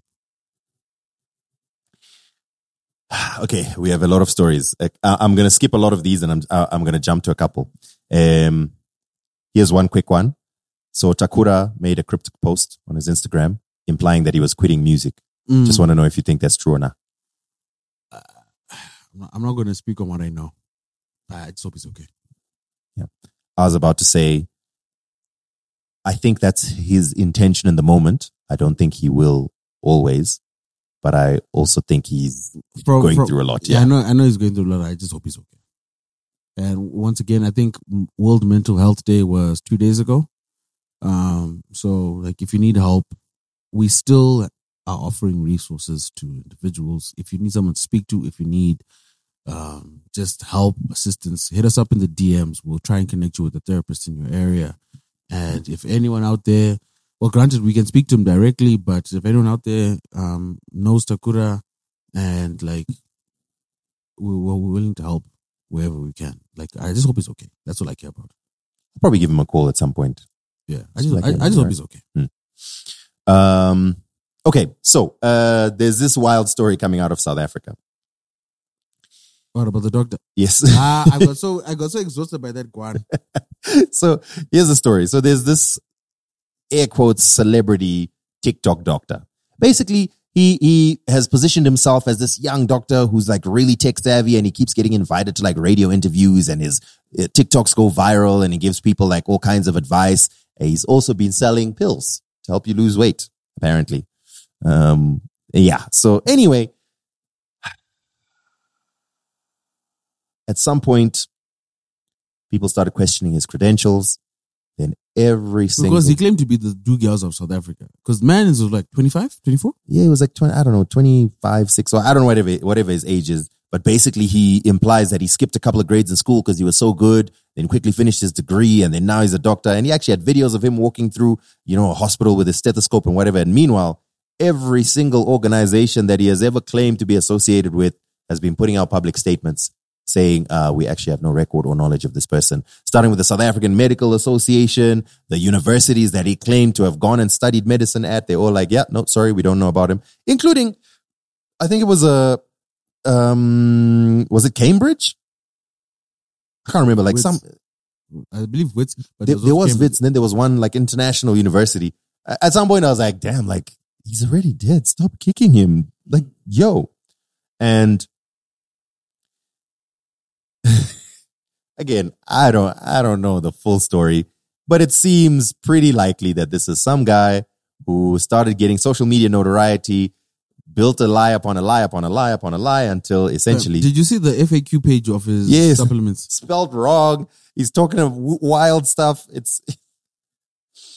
If you want a good sort of peek into a wild side of humanity, just go Google Dr. Matthew Lani, Lani, and just read the story. It's so wild. He's basically pretending to be a doctor. My biggest worry, of course, is if there's any medical advice that he's given that's led to someone being harmed.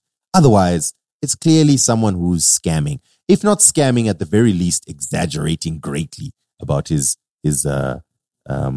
situation. And another cautionary tale on not to be addicted to clout on social media. Every week we sit here and, well, not the past few weeks, but every time we sit here and we talk about another social media clout situation gone wrong, I can really feel little by little, just micron by micron, that little lever in my head pushing me towards, maybe I should just not have social media. No, maybe I should just completely be off. Then social media is not good. It's not good. If I didn't need social media for my job, I would be off it. Whenever I'm off social media, I just feel better as a person. Like my mental health is better, my clarity is better, my productivity through the roof. I'm actually right now, literally what I'm working towards right now is I'm just trying to get enough savings so I can do a week offline. That's my reward. If I can just do a week offline, you'll fix your life. It actually will. Actually, you know what? We should do it as a 2BT challenge. Just all of us, we plan for it. We know it's going to happen at some point, and we're going to do a full Monday to Sunday, not WhatsApp, not Twitter, not. I think maybe WhatsApp. I think WhatsApp. It's not feasible. Maybe, but like what I do, and I kind of drift away. I think you might remember this. Like what I used to do is I used to do offline Sundays. I thought you still do that. I tried to, but it's been a little inconsistent. That's partly why like I had to make changes, because it was now impossible for me to be offline because there would be campaigns running on Sunday, and people would need to get hold of me, and I'm like, we can do it as a group. Everyone listens to this podcast. We count down to the date, the date we're going to start, and for a whole week, no Instagram, no Twitter, no Facebook, no LinkedIn, no nothing social. Only the bare bones minimum you need for your work and for your family life. And then we just review at the end of the week. And then just like, how do you feel? How was the week? Did you feel anxious? Did you feel a lot of FOMO, And yeah, I think we should do it. We must find a week. Indeed. What do you think? Yeah, hit us up and let us know, especially those in the Patreon. What do you think? We all do that together at the same time. I think let's run through some of these gaga. I think the most interesting topic from this is Ghana is turns out is not a snitch at all, Dan. That's what you chose as the most interesting topic. I think a lot of people have been labeling, despite all that, like Ghana being called a snitch was a massive blight on his career. The fact that he was able to resurrect his career from this point is an achievement within itself. But when Young Thug's father came out, it was an interview with a YouTuber, and he basically was like, yo, I want to say this unequivocally, whatever Ghana did in his case did not affect our case in any manner, shape, or form. Because keep in mind, Young Thug has been very quiet on the issue. And Ghana is still signed to Young Thug. So I think he's been looking good, you know. It's just his fashion sense, it's not improved. But at least he's in shape and he's performing well, and good for him. Usher's at the Super Bowl, yay. Though it looks like Tay-Tay might take a spot. The NFL's doing a lot right now. NFL's doing a lot. And then they're playing the long game with Tay-Tay. We discussed Sexy Red giving Donald a shout out. Once again, I think that speaks to what Dan was mentioning earlier, but just being informed. Sexy Red, if you just read. No. That's too much to ask for. Don't read, because I know that you won't. Just don't say anything. Say that I haven't read. I'm not, I want to be unequivocal. I am not campaigning for you to read more. I know that's too much to ask for. I'm campaigning for you to say nothing. Respond to questions about things you know nothing about with just, I don't know.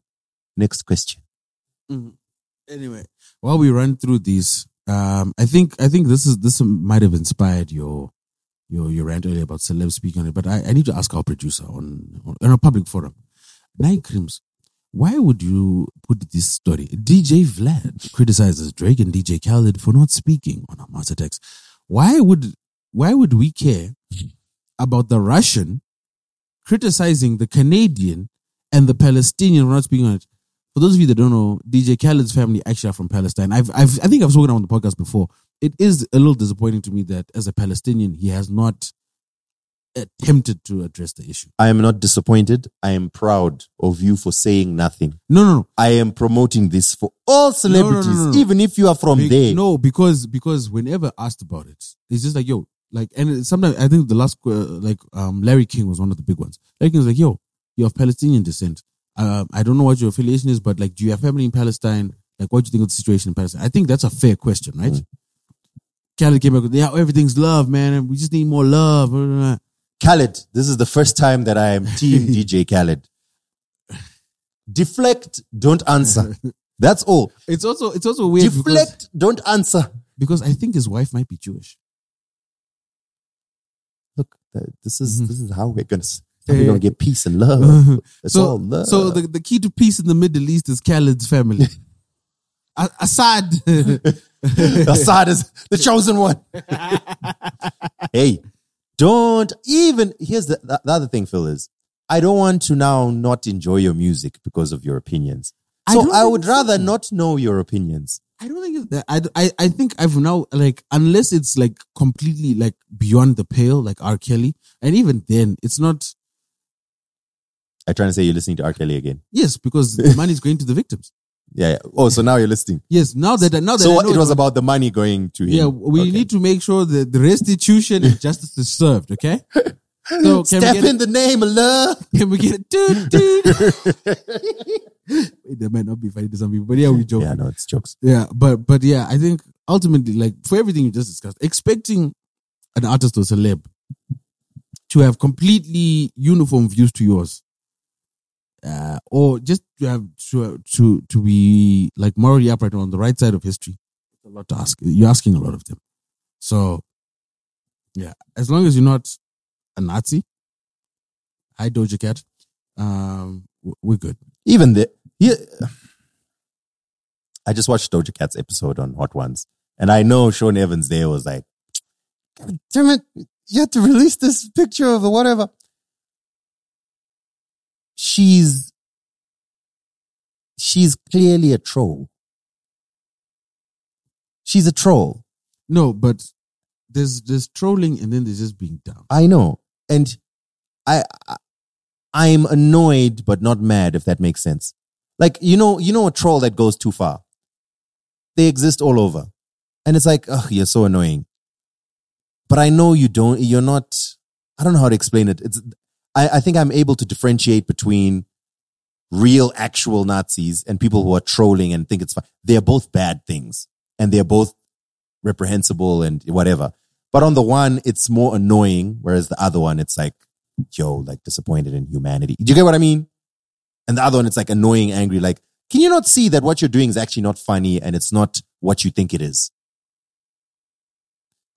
Anyway, we were outside. Did you go to Jacaranda? No, I was moving. I was wondering, because I thought you said you wanted a ticket so that we. Anyway, wait, were you going to give me a ticket? No, I had to buy one. Remember, I actually bought a ticket. Thanks, Walter. But it was. No, we need to support the arts then. I bought a 3-day ticket. I went Friday and Saturday, and I was like, no, you know what? So Sunday you gave up. How was it though? How was it? I actually wanted to go on Saturday. Very, very impressed. So Friday was like, it was like nice atmosphere. There were a lot of people in there, but in my head, I was like, yeah, no, they've done good numbers. Saturday was like, packed. Yeah, I saw they sold it. Actually, funny enough, we were planning on coming because it was Gemma's birthday. So she was having a bride at her place. And then we were like, after the bride, we're going to come. And then mid-bride, we were getting tickets and they were like, yeah, they sold out. So not everyone could come. So we're like, screw, we're just going to stay and chill. They were sold out and then there were people selling fake tickets at the gate. So then they had to do a whole thing, yeah. And Ladysmith Black Mambazo performed on Saturday. How was it? Mind blasting. Mind blowing. Mind blasting. Mind blowing. Homeless. Was your dad there? No. There's no way you would have. No ways. It was too packed and raucous for the likes of him. My dad's in his 70s, man. But yeah, I mean, I really enjoyed it. XQ killed it. Amifaku was dope. I left during Black Motion because I'm now old. But I actually really enjoyed it. It was well organized. The entrance was smooth. Everything was. The only usual annoying thing is you have to get drinks tickets to get drinks at the bar, and then you can't refund the drinks tickets, so you have to buy the amount. It's just like a little bit annoying. The food stands had a lot of. My only critique: most of the food stands were like sadza, like meals that you can't really eat at a festival. Yeah, you get what I mean. Like, so there was no like finger food. They were they were there, but there was like maybe 2 burger stands for the almost 10,000 people there. No, I think there were 3 burger stands because there was one on the other side. So at some point on Saturday, the queues were wild at the burgers. So I remember I went to get a burger and I was like, I can't stand in a queue for the burger. And then I was like, let me just see what other stands are here. I was like, over here, it's like loaded fries. Sounds delicious. It's just going to be really difficult to eat. Wait, they didn't give you a fork? No, they gave you maybe they did. I don't know. I didn't order it. In my head, I was just thinking it's going to be difficult to, yay, homeless. And you're eating salsa. You know what I mean? I suppose it fits. That'd be wild. Having Sadza, like Sadza must be well, like Sadza and oxtail. Like right in the front there, right by the stage. Sucking on the bone. No, I mean, to their credit, they did have a space to sit down. So they had quite a few like benches and tables and benches and whatever. But like you're at a festival, you know what I mean? You don't want to sit at the benches and tables. You want to get what you want to get and then go back to where the music is. So that's very mild. I would say the more finger foods, the better. But I suppose some people probably enjoyed the sadza, so it's just a personal preference. But otherwise, sadza would make sense like during the day if there's benches, and I saw the haystacks like during the day. So maybe it was for the daytime because it did start in the afternoon. I only went in the evening. I had other plans in the afternoon. But overall, it was a great experience. I really enjoyed it. Also got to see Beefy. You remember Beefy? Not Hip Hop Awards Beefy, but like my high school friend Beefy. Yes, Beefy used to stay up the road from our old place. I used to see him on my morning jogs. I don't know if he's still there. No, I think he's moved. So yeah, I mean, shout out to Beefy. It was good catching up, and it's good catching. Literally 2 days of catching up. Oh, nice. He sat with them the whole 2 days. That's good, man. Is he good? He's doing good? Yeah, he's doing good. He's doing good. He's doing good now. He went through a bit of a rough time, but he's doing good. It's good to hear, man. It's good to hear. The other thing that I found interesting is in the general, because there's no real VIP at Jacaranda Music Festival. There's a corporate tents where, which are way in the back. yeah, and that's if you've been invited through the sponsor. So if you are part of whatever sponsor team and whatever, fine, you'll be in those sort of like tented areas. But in general, there's no VIP. Everyone's just in the same space. So it was funny kind of interacting with, I remember I walked past, I was like, is that Baba Harare? Just kind of chilling here. Cool. I walked past Anita Jackson as well, had a brief conversation. It was just funny to see. I think that's the dope thing about Jacaranda. Yeah, That's the dope like thing. you would consider them as shame. Baba Harare had no peace. There's just, everyone was just coming up to him for selfies and whatever. But it was funny to just see him standing there. Oh, I told you the story already. I wrote this down. So, part of the reason why we were away, part of the reason is because I had a trip to South Africa. So I just wanted to quickly talk about a couple of things that happened there. So first of all, here's some backstory. So I was taking a bit of a vacation. I was going to go visit my wife's family in South Africa. We had a trip planned. We were going to go down, down the garden route. Cool. The day we were supposed to be traveling was the day after the floods that happened in the Western Cape.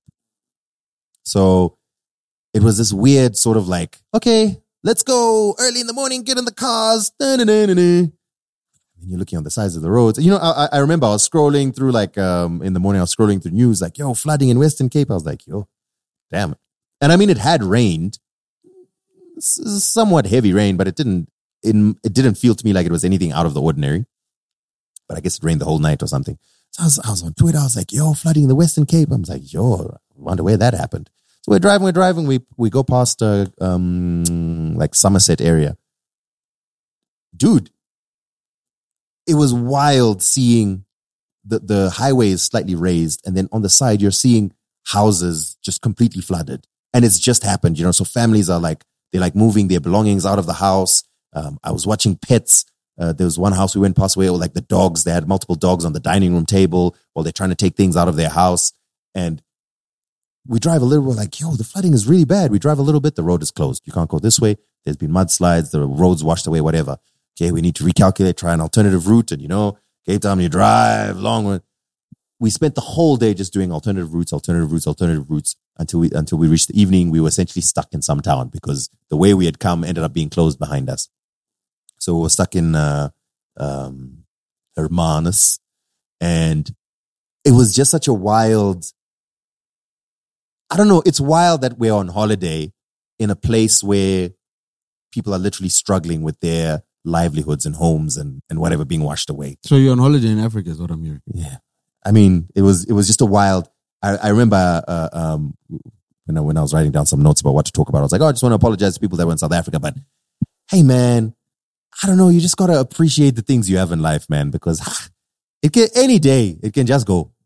It can just go. So appreciate those things. Anyway, another thing.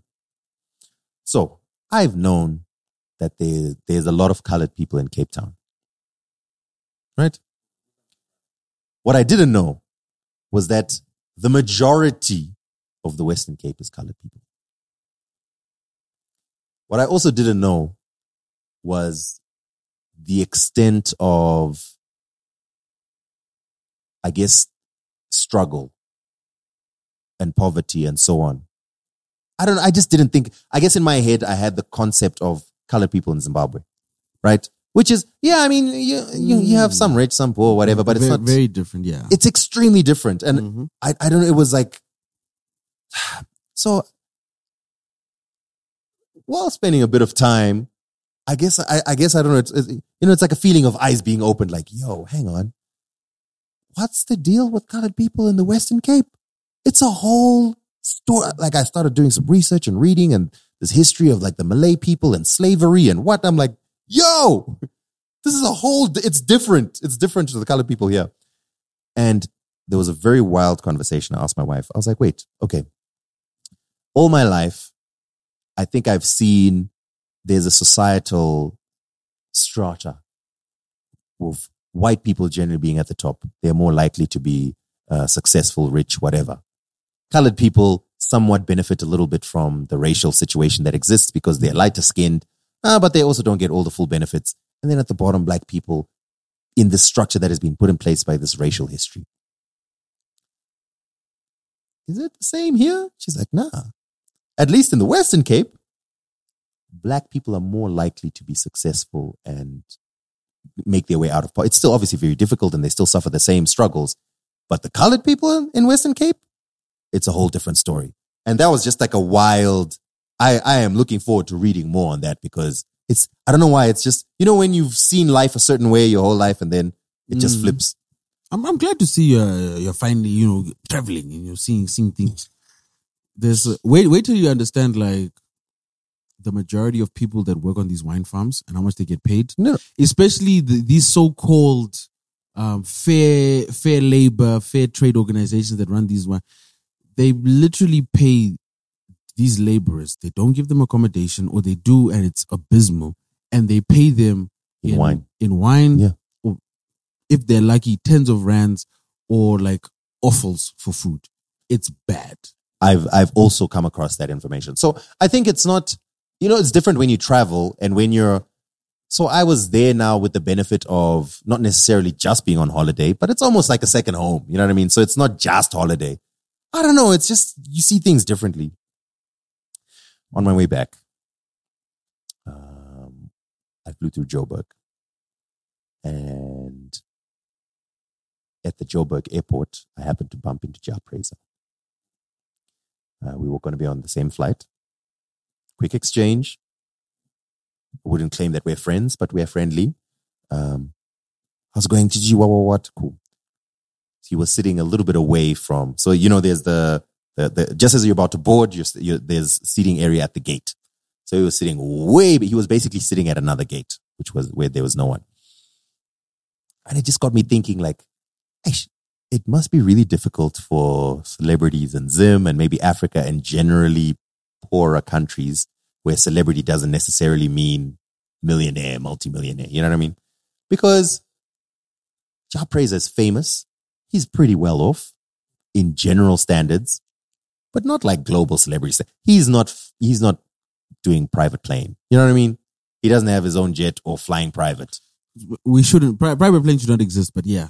Yes, of course. But I mean, he's not doing that. I'm looking at you, Taylor. If I can afford it, I'm not the one who put in place the system. Anyway. And it just made me think like, it must be tough because when I went to go sit down, back at the gate, like people were just chatting among themselves. You hear whispers, "Oh, did you see Ja Prayzah? See Ja Prayzah?" And again, like there were several people going up to him to ask for selfies and whatever. And it must have been a bit awkward for him. Anyway, we got on the flight. Thankfully, he was in business class because I would have felt some type of way if he wasn't. So he's over there, you know, sitting at that side. Then when we land, he had to wear a face mask, like one of those that hides like almost your whole face. And then he had to wear a hoodie and whatever. I was like, man, have you seen how tall Ja Prayzah is? No, but the thing is, you won't be able to confirm. You'll be like, is that? Yeah, maybe. So then when we arrive at the airport, there's people like, is that Ja Prayzah? I don't know, is that Ja Prayzah? I was like, man, I wonder what happens in like the States. You know what I mean? Where, like say the LA airport or something. You know what I mean? In any given day, there's probably multiple celebrities. Some of them are obviously multimillionaires, but surely not all of them. Some of them, like if Glorilla catches a flight, she's probably not flying private. You know what I mean? Maybe she is. I don't know. Maybe she's reached that level. But she's still famous enough that people are going to hound her and want selfies and whatever. It just got me thinking as well, like, I don't know how it would work. Life of celebrity is tough. Anyway, final thing I wanted to talk about. I wanted to ask you about Choco Festival. Mm-hmm. How did it go? I wasn't there and I was kind of sad I missed it. To be honest, I was working throughout, so I only attended for Jordan said, as you know, like we're now managing Jordan Muzi.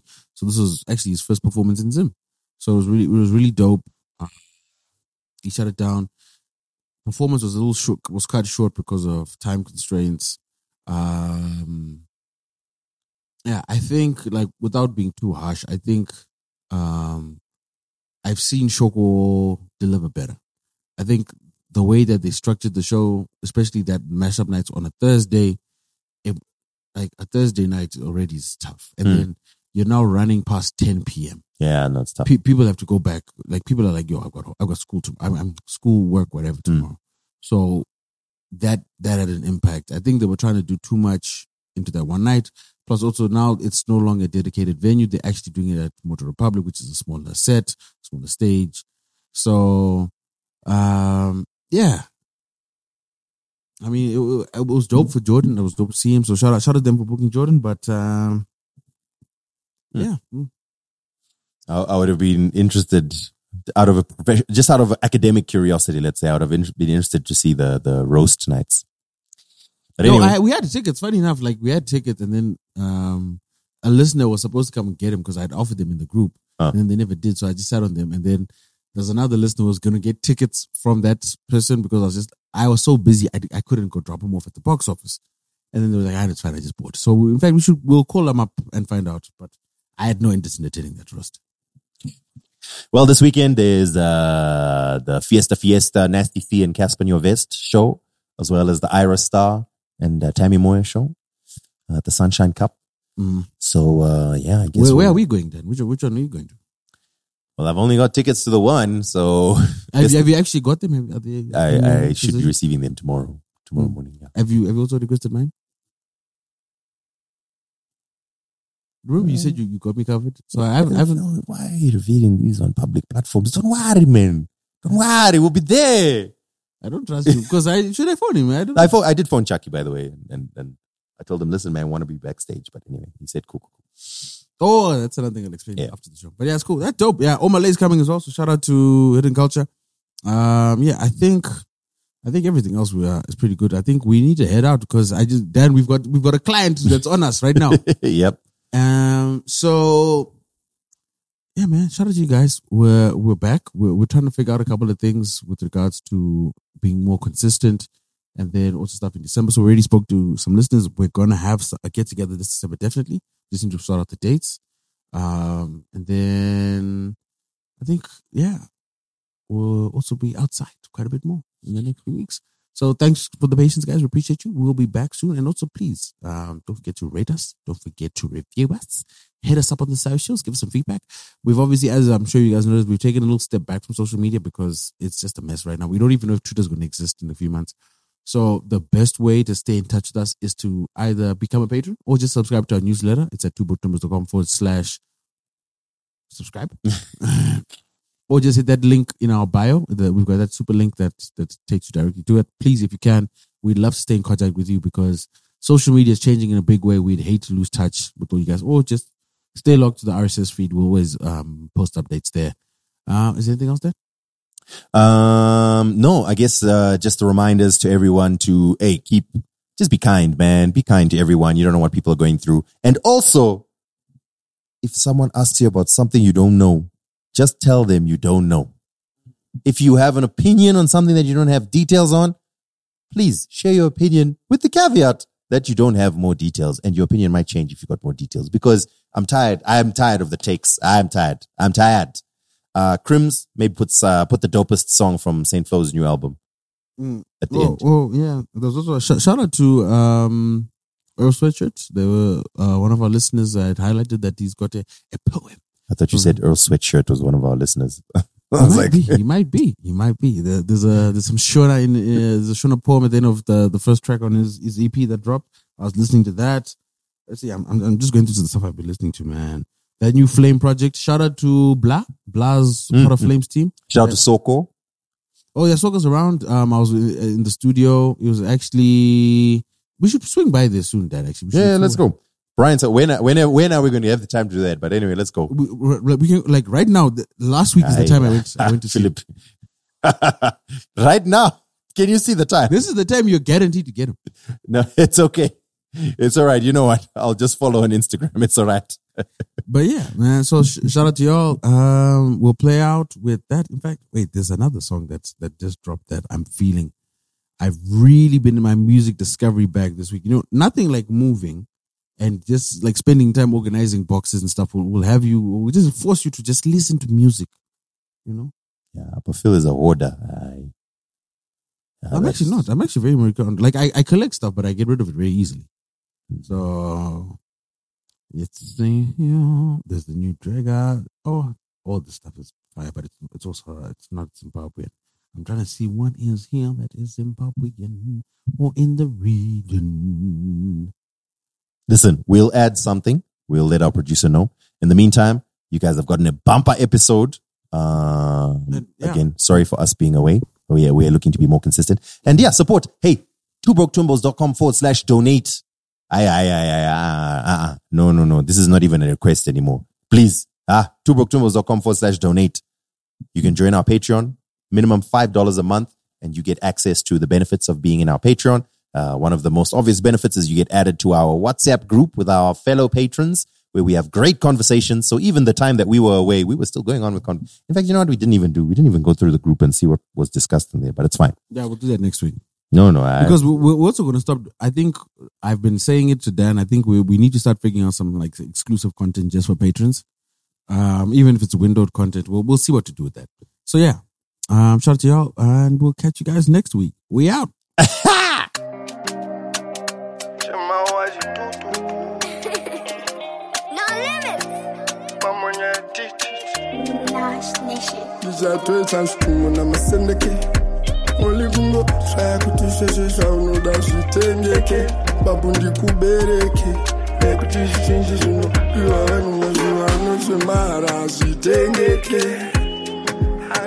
Azitengeke soninga kutenda umi unatenga mota kwete rudo singa zvisibo pamwe sakumato apa uchipenza batiri woko don't ever go pamwe ningaita semako zvisiso azitengeke moyo unodhura hauchekeke waturi jusi saka upfekeke inini hangu handiterere Shakawanda, but I'm learning.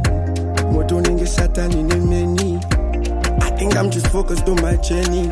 So don't be complaining. I told you when I'm a syndicate.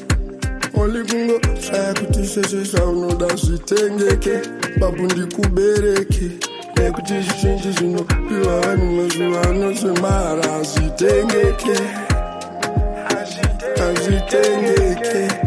So ninga good end on me. Azitengeke kura shavena nikura sikota bandokura tingatsokere muguna network ndoidzura zhinji zvacho zvindongotifura asi zvakachipa zvichatura zvinodhura.